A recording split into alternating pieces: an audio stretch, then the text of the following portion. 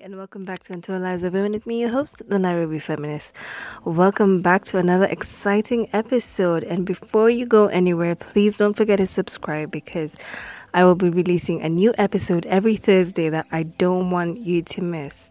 And while you're at it, please check out our social media platforms at the Nairobi Feminist. I love you for listening, so let me have my guest introduce himself and we can carry on from there. Yeah, my name is Kennedy Marete, commonly known on these internet streets as Wakili Timam. I am a Kenyan lawyer, advocate of the High Court of Kenya, and a Kenyan biker, doing racing, doing adventure riding, and a lot of traveling across the country and across the region. And what made you start getting into racing? Yeah, initially I used to be, a car person like most people. But unfortunately, in Nairobi, you don't really get to enjoy driving around because of the perennial issue of traffic jams. So I would see one particular guy who had a small bike, a green, nice-looking bike, passing us on traffic at the same time every morning. And I would then always ask myself, what time did this guy leave the house? And how soon would they arrive? Because he would pass us at a place where I was always at least an hour and a half away from work.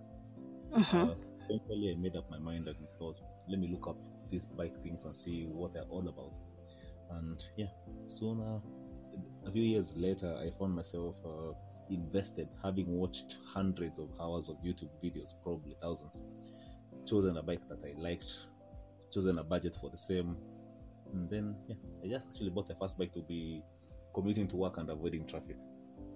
And then once you get into biking, apparently it opens so many doors for you, you don't even realize.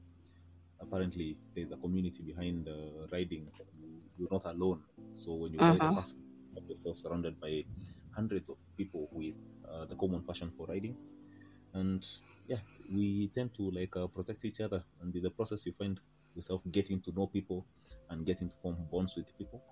And that's how I ended up getting introduced to racing by people who were investing their skills. When it's right for drivers, you can just get away with just having basic training from the driving school, buying a car and driving it however you want. But for riding, because of how bad Kenyan road users, especially the drivers, are, you have to go the extra mile of making yourself a better rider. So you have to spend so much time improving your skill. You invest in so much more training.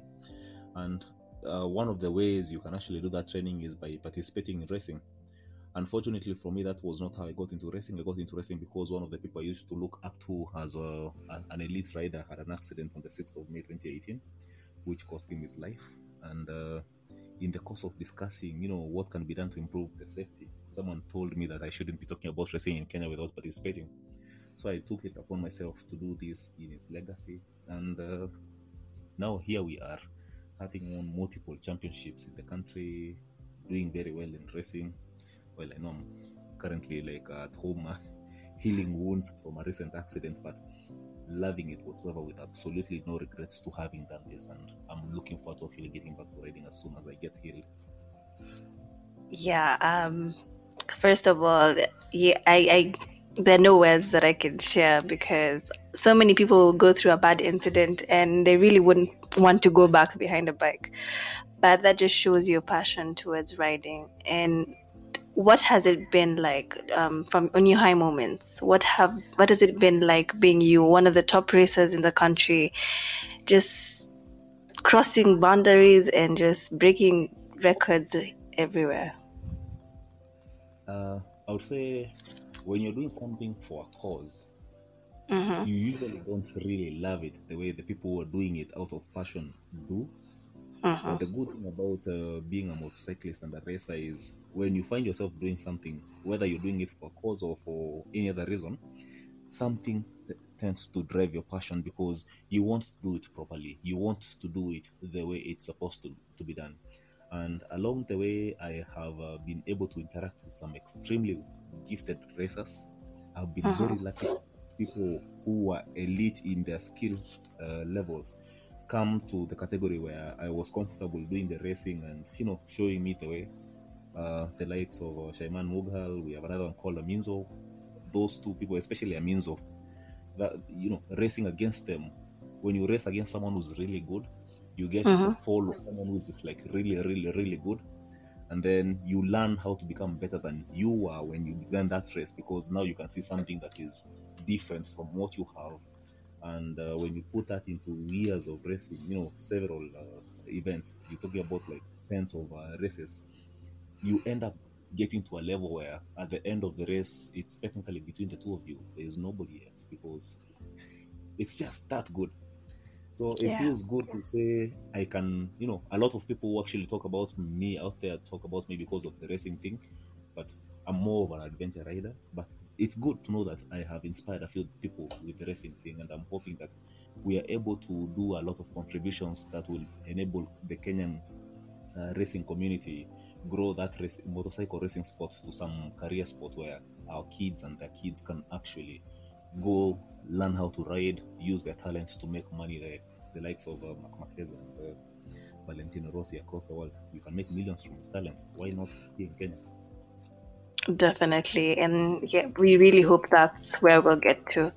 And with people like you, I'm sure we'll get to that level where kids and anyone who's interested can make money off it. You mentioned that you are an adventurer. So could you share with us some of the adventures or some of the trips you've taken?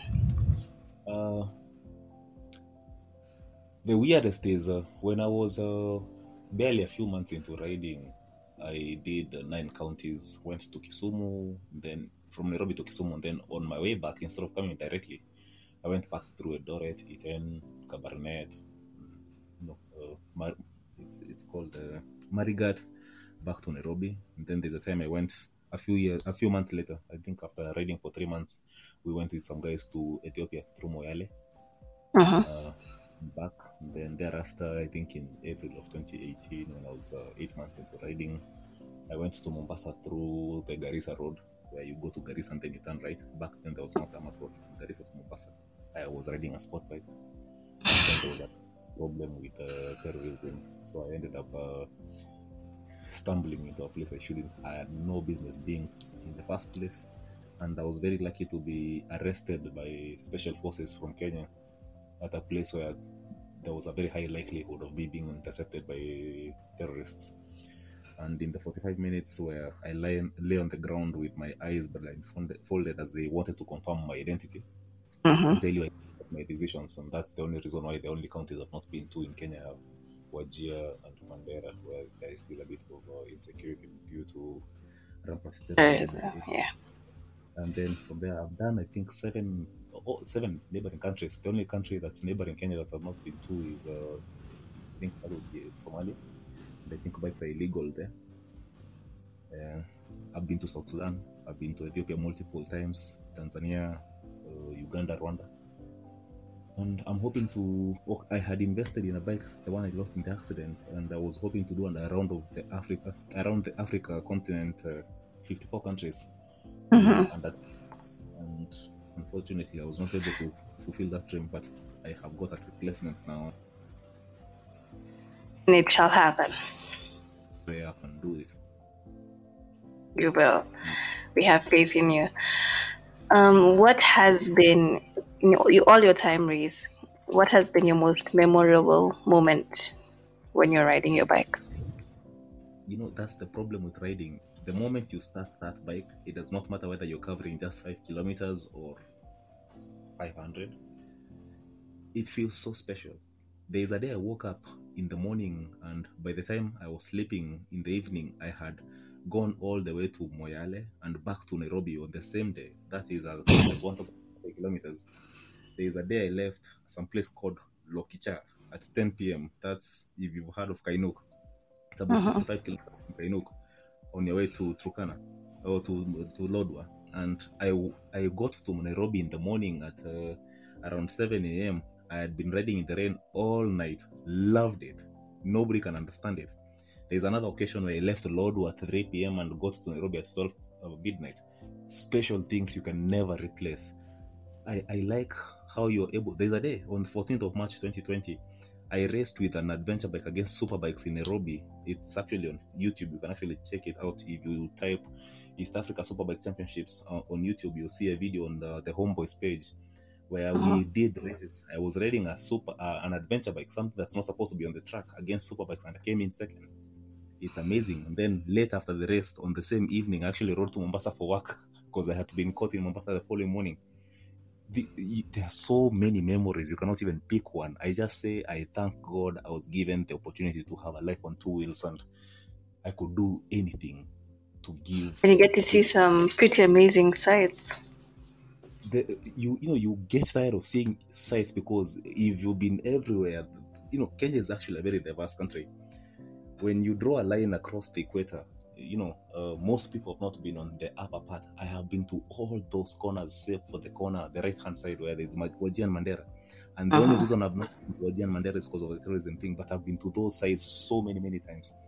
When you go to all those places, you see all that Kenya has to offer. I have crossed both Chalbis. I actually rode across a lake Turkana to Komote Island. That's a kilometer of riding in the lake. And there's a video of it on YouTube. Like, it's amazing. You can't even talk about it. Like, there's so much. But the sides are nothing. Like, it's interacting with the people in all those places in the natural environment. And then you find out that living in the city is such a rip-off because people here are dishonest, people here are not trustworthy, people here do not have a good heart, but people in those remote areas have the best hearts you can ever come across. I want to go back to the city. Relate. I want to go back to riding already. Like, I miss it about it. So why aren't you riding right now? Unfortunately, on the 17th, actually, on the 16th of October 2021, I spent the whole day, it was on a Saturday, I spent the whole day doing pro bono work. Spent about 6 hours at the Parklands police station assisting a friend who was having an issue that required some sort of intervention. That was a success. I visited a few other people, including my brother who was admitted at Kenyatta Hospital after an electrocution case that happened in April. And then later in the evening, I decided to do the final thing of the day. There was a client who I needed to go see somewhere. I didn't know the client. I actually knew the client's friend who was referring that they were asking for help. And since it was during those days when there was curfew and they were not able to be out, late, I decided to go see them since I could go back home after curfew. Unfortunately, on my way back home, it was somewhere along Thika Road. I got to Forest Road, the place where there's a flyover above Limuru Road, and I encountered a drunk driver who was driving erratically on the wrong side of the road. Me and my niceness, I thought to myself that since in the village roads where we don't have dual carriageways, everybody keeps left and you just pass each other as if nothing has happened. I committed myself and went to the left side of the road. Unfortunately, it's a bridge. Down below, we have concrete barriers on both sides. Down below is like a 25-30 foot or even more drop to Limuru Road. And the guy just came directly into me and hit my bike head on. And actually the only reason I'm alive right now is because basically a second before the collision, I managed to gather enough energy and jumped over his vehicle, but the landing was not very smooth, soft. I ended up suffering several fractures on my left foot, about 4 of them. But yeah, I have been going through the healing process. It's been 3.5 months now. I'll be back. I'm still healing. So for those of you who don't know, you can check out he had done a post on his social media, and during the accident you had recorded what was happening after. Yeah. You weren't in any pain, or it was still the adrenaline was still high?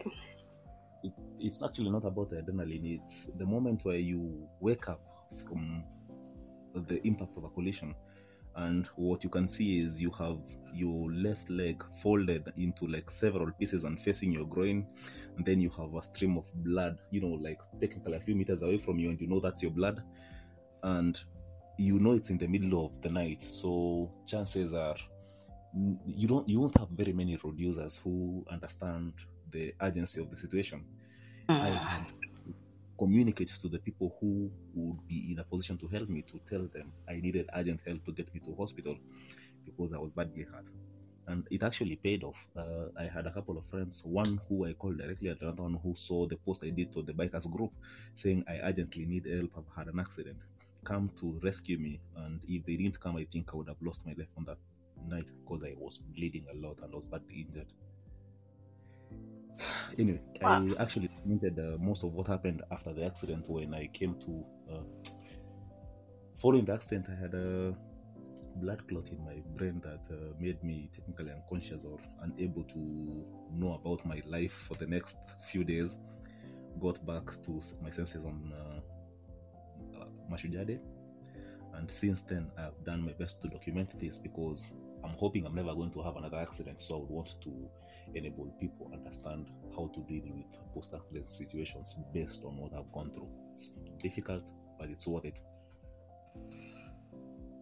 And that's why I think you're an amazing person, because I wouldn't imagine wanting to see myself in that situation. And then I don't know how much longer it would take me to get back on a bike, but you managed to do so a few weeks later, and you got on a bike with the help of your friends, and you actually maybe rode it for a few meters, but it's amazing to see that, you see, regardless of what has happened to you in this situation, you want to make this situation not just about you and about the negativity that has happened, but you want to use it to help other people and show them what the journey is like and show them that you can get through it.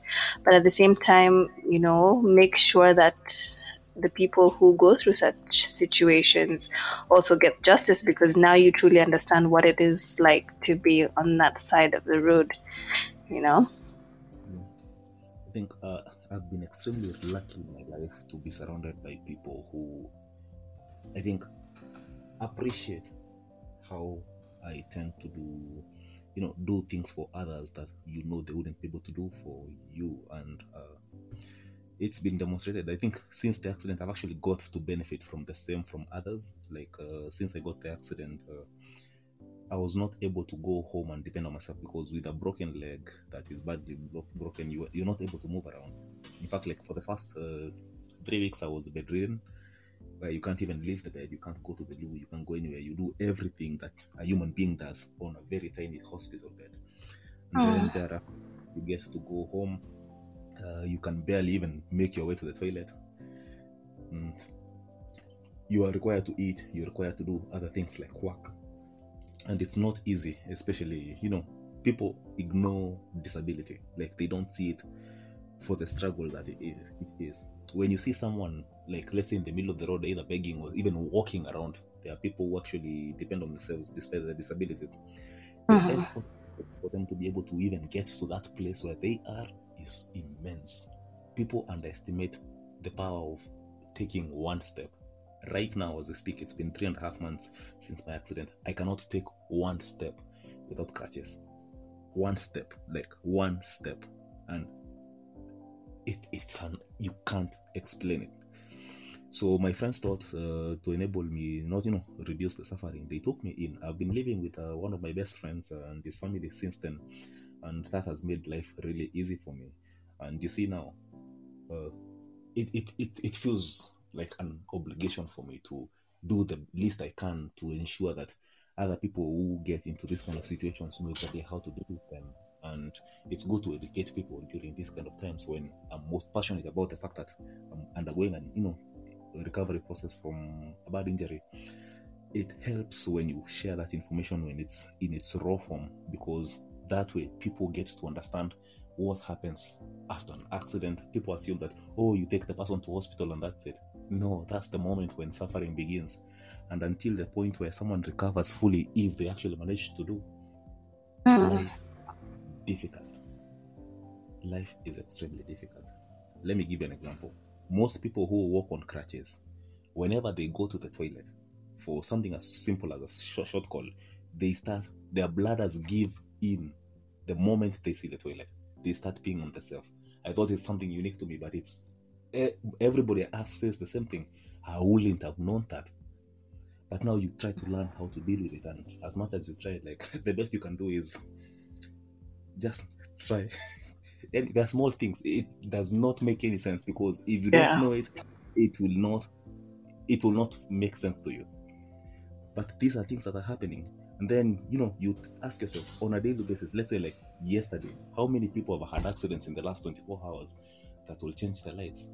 It's usually many, a minimum of 100 per day, probably more.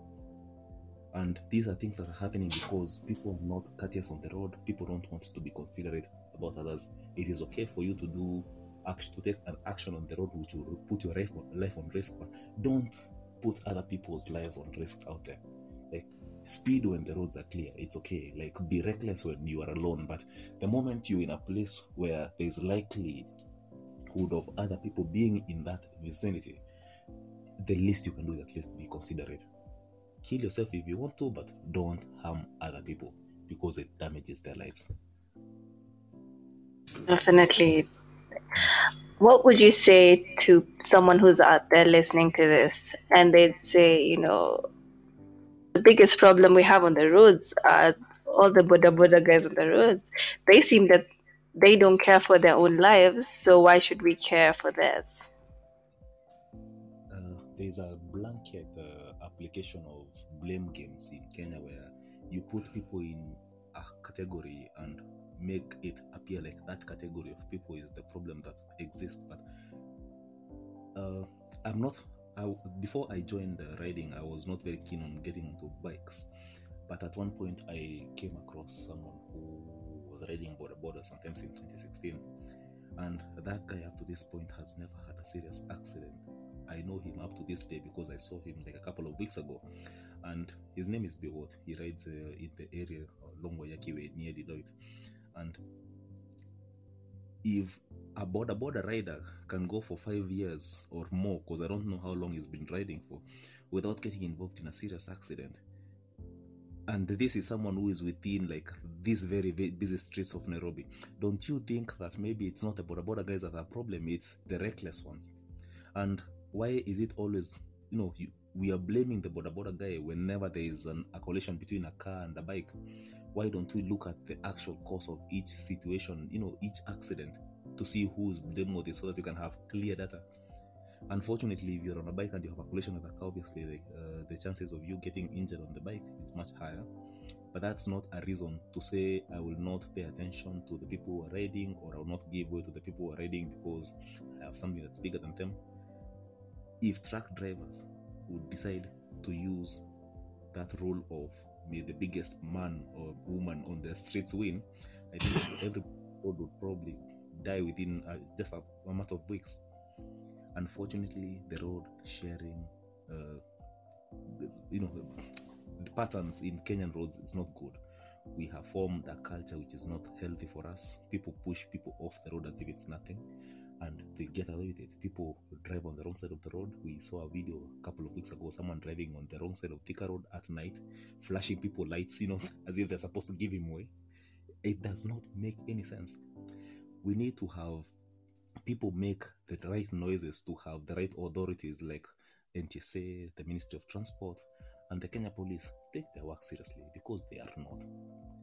The reason why people keep getting away with this is, right now, if you ask how many people get, properly prosecuted for causing traffic accidents, the number is very low. I can actually say right now with confidence that despite my being a lawyer, I am sure the person who hit me has not been taken to court up to this point. It's not like I have interest in following up on the matter, but I can tell you one thing for sure. That's very true. Yeah, you can get away with anything in these Kenyan streets because there is no strict adherence to the enforcement of the existing Kenyan laws. And until such a time when we know that there will be consequences for our actions, people will continue being reckless out there with nothing to fear. You're very like there's nothing there that you said is a lie, because unfortunately in our country, if you have the money, you can get away with it. First of all, the people who are handling your case don't care about you, so there's so many problems in trying to get justice, but doesn't mean that we should give up. So with that said, what do you see your next steps are? I have to concede, keep working as much as I can to enable myself recover from the injuries that I have sustained. Unfortunately, when you have multiple fractures on a leg, you end up dealing with other issues like disability, loss of movement on the leg. Like my left leg is technically disabled on the lower part. I have limited movement on the ankle and below, working on it using physiotherapy. As soon as I'm able to recover on that one, I'll get back to my normal life of being able to go to work, travel around, do racing if possible, and add as much value to life as I can. But yeah, nowadays it's just one day at a time, one step at a time, with crutch. The crutch. Because most people who actually get into these kind of situations end up falling into depression. I've been very lucky not to, but it's because of the support system around. I'm wishing the people out there who are recovering from various accidents the best possible healing process. I'm hoping that they get to recover. I'm hoping that they get their lives back. You lose a lot the moment you become a houseplant, because being an injured person needs to be in bed for a long time to avoid straining the injuries that you have, because anytime you make a movement you're risking getting injuries. Sometimes you're forced by circumstances to sleep on the bed with your broken parts elevated continuously. And trust me on this one, it's not easy to sleep on one position for 4 months or 3 months or however long it takes. So I can only say I wish all the accident victims out there who are suffering through their healing processes the best possible wishes. I know it's okay, it's possible to recover. Try to avoid as many risks as you can avoid, but yeah, give it your best. Go through that pain, do that physiotherapy as much as it hurts like hell, and we will all recover and be back to nation building. What would you want to tell maybe let's say there's someone who's listening right now and they have a friend who's going through the same thing you're going through? What would you tell them? How do you think is best for you to comfort a friend during these times? Reach out to people who have undergone this trauma. I would actually volunteer myself and say, if anyone out there is undergoing let's say this recovery process is usually very stressful. If you have any issues with the recovery process from your accident, talk to people who've gone through it. They understand. There are things we talk about that 3.5 months ago, 4 months ago would not have made sense to me. But when I talk to my fellow recovery, injury recovery people, it's so much fun. It's actually fun to talk about it because now this person understands your struggles. We are dependents. We become dependents. We cannot do most of the things for ourselves. If you have a friend out there who's undergoing recovery from an accident, please do whatever you can. Visit them. Even if it's just one day, just go spend a few minutes with them. It will make a huge difference into their lives.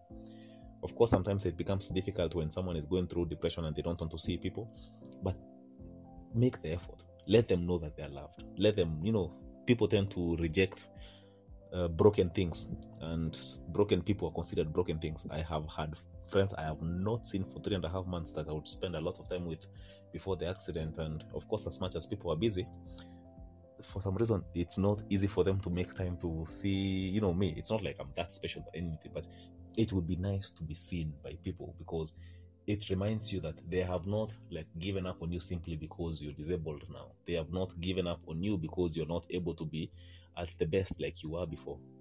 I am the kind of person that makes a lot of effort whenever before the accident. I'll go see most of my friends, make time, even pester them, because I believe in social ties. I believe in checking on people, see them, confirm that they're okay. Those things are not taken seriously in the world, but people are different. But yeah, if you're recovering and you want to reach out to me via social media, Wakili Timam, Instagram, WhatsApp, Facebook. Send me a message. I will respond. I will try to respond, and if it's something to do with the accident recovery, we will talk as much as we can to enable you at least get back into your positive spirits.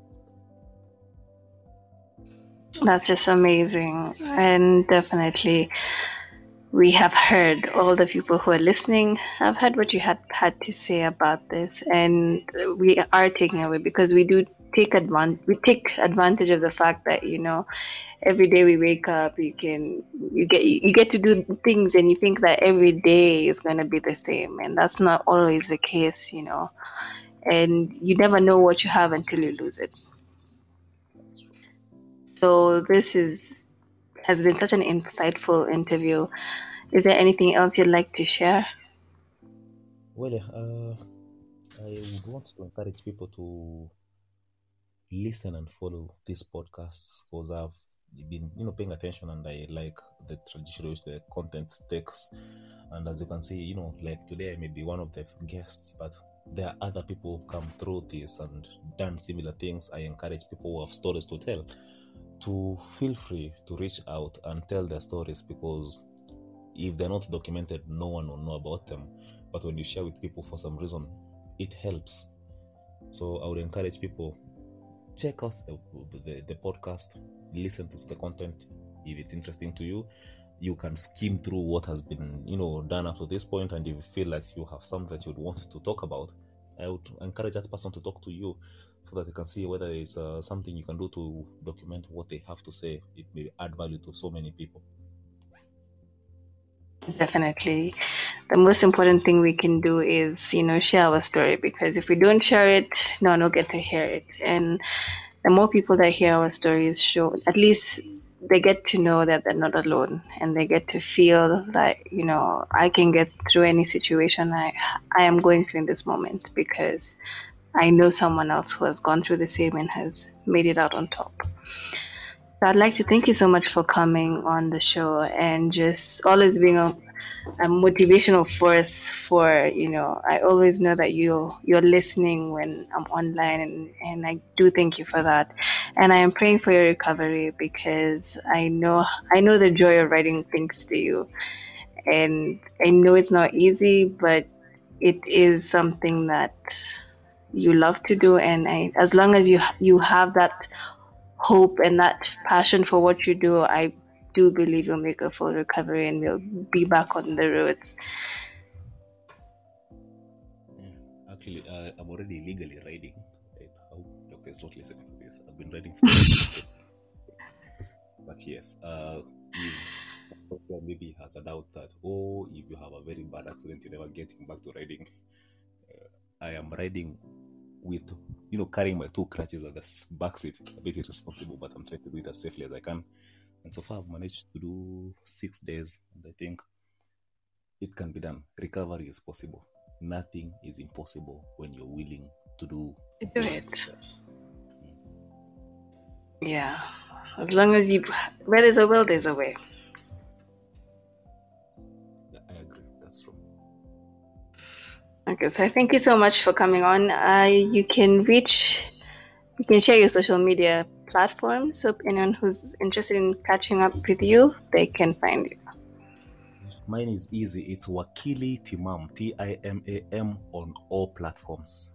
That includes Google search. So if you search Wakili Timam, you will either find my social handles or my content. I have a blog where I write about some of my travel stories, and you might actually enjoy them. So just take your time, Google search, or go to any platform, look for Wakili Timam. That would be me. And if it's not me, well, look for another one until you find me. Thank you very much. Definitely. I will be leaving all your contact information, your social media platforms below this post. So make sure to subscribe, and you can catch me at the Nairobi Feminist on all platforms. So I love you for listening. Goodbye for now. The Nairobi Feminist. Thank you for having me over. Thank you so much for coming on.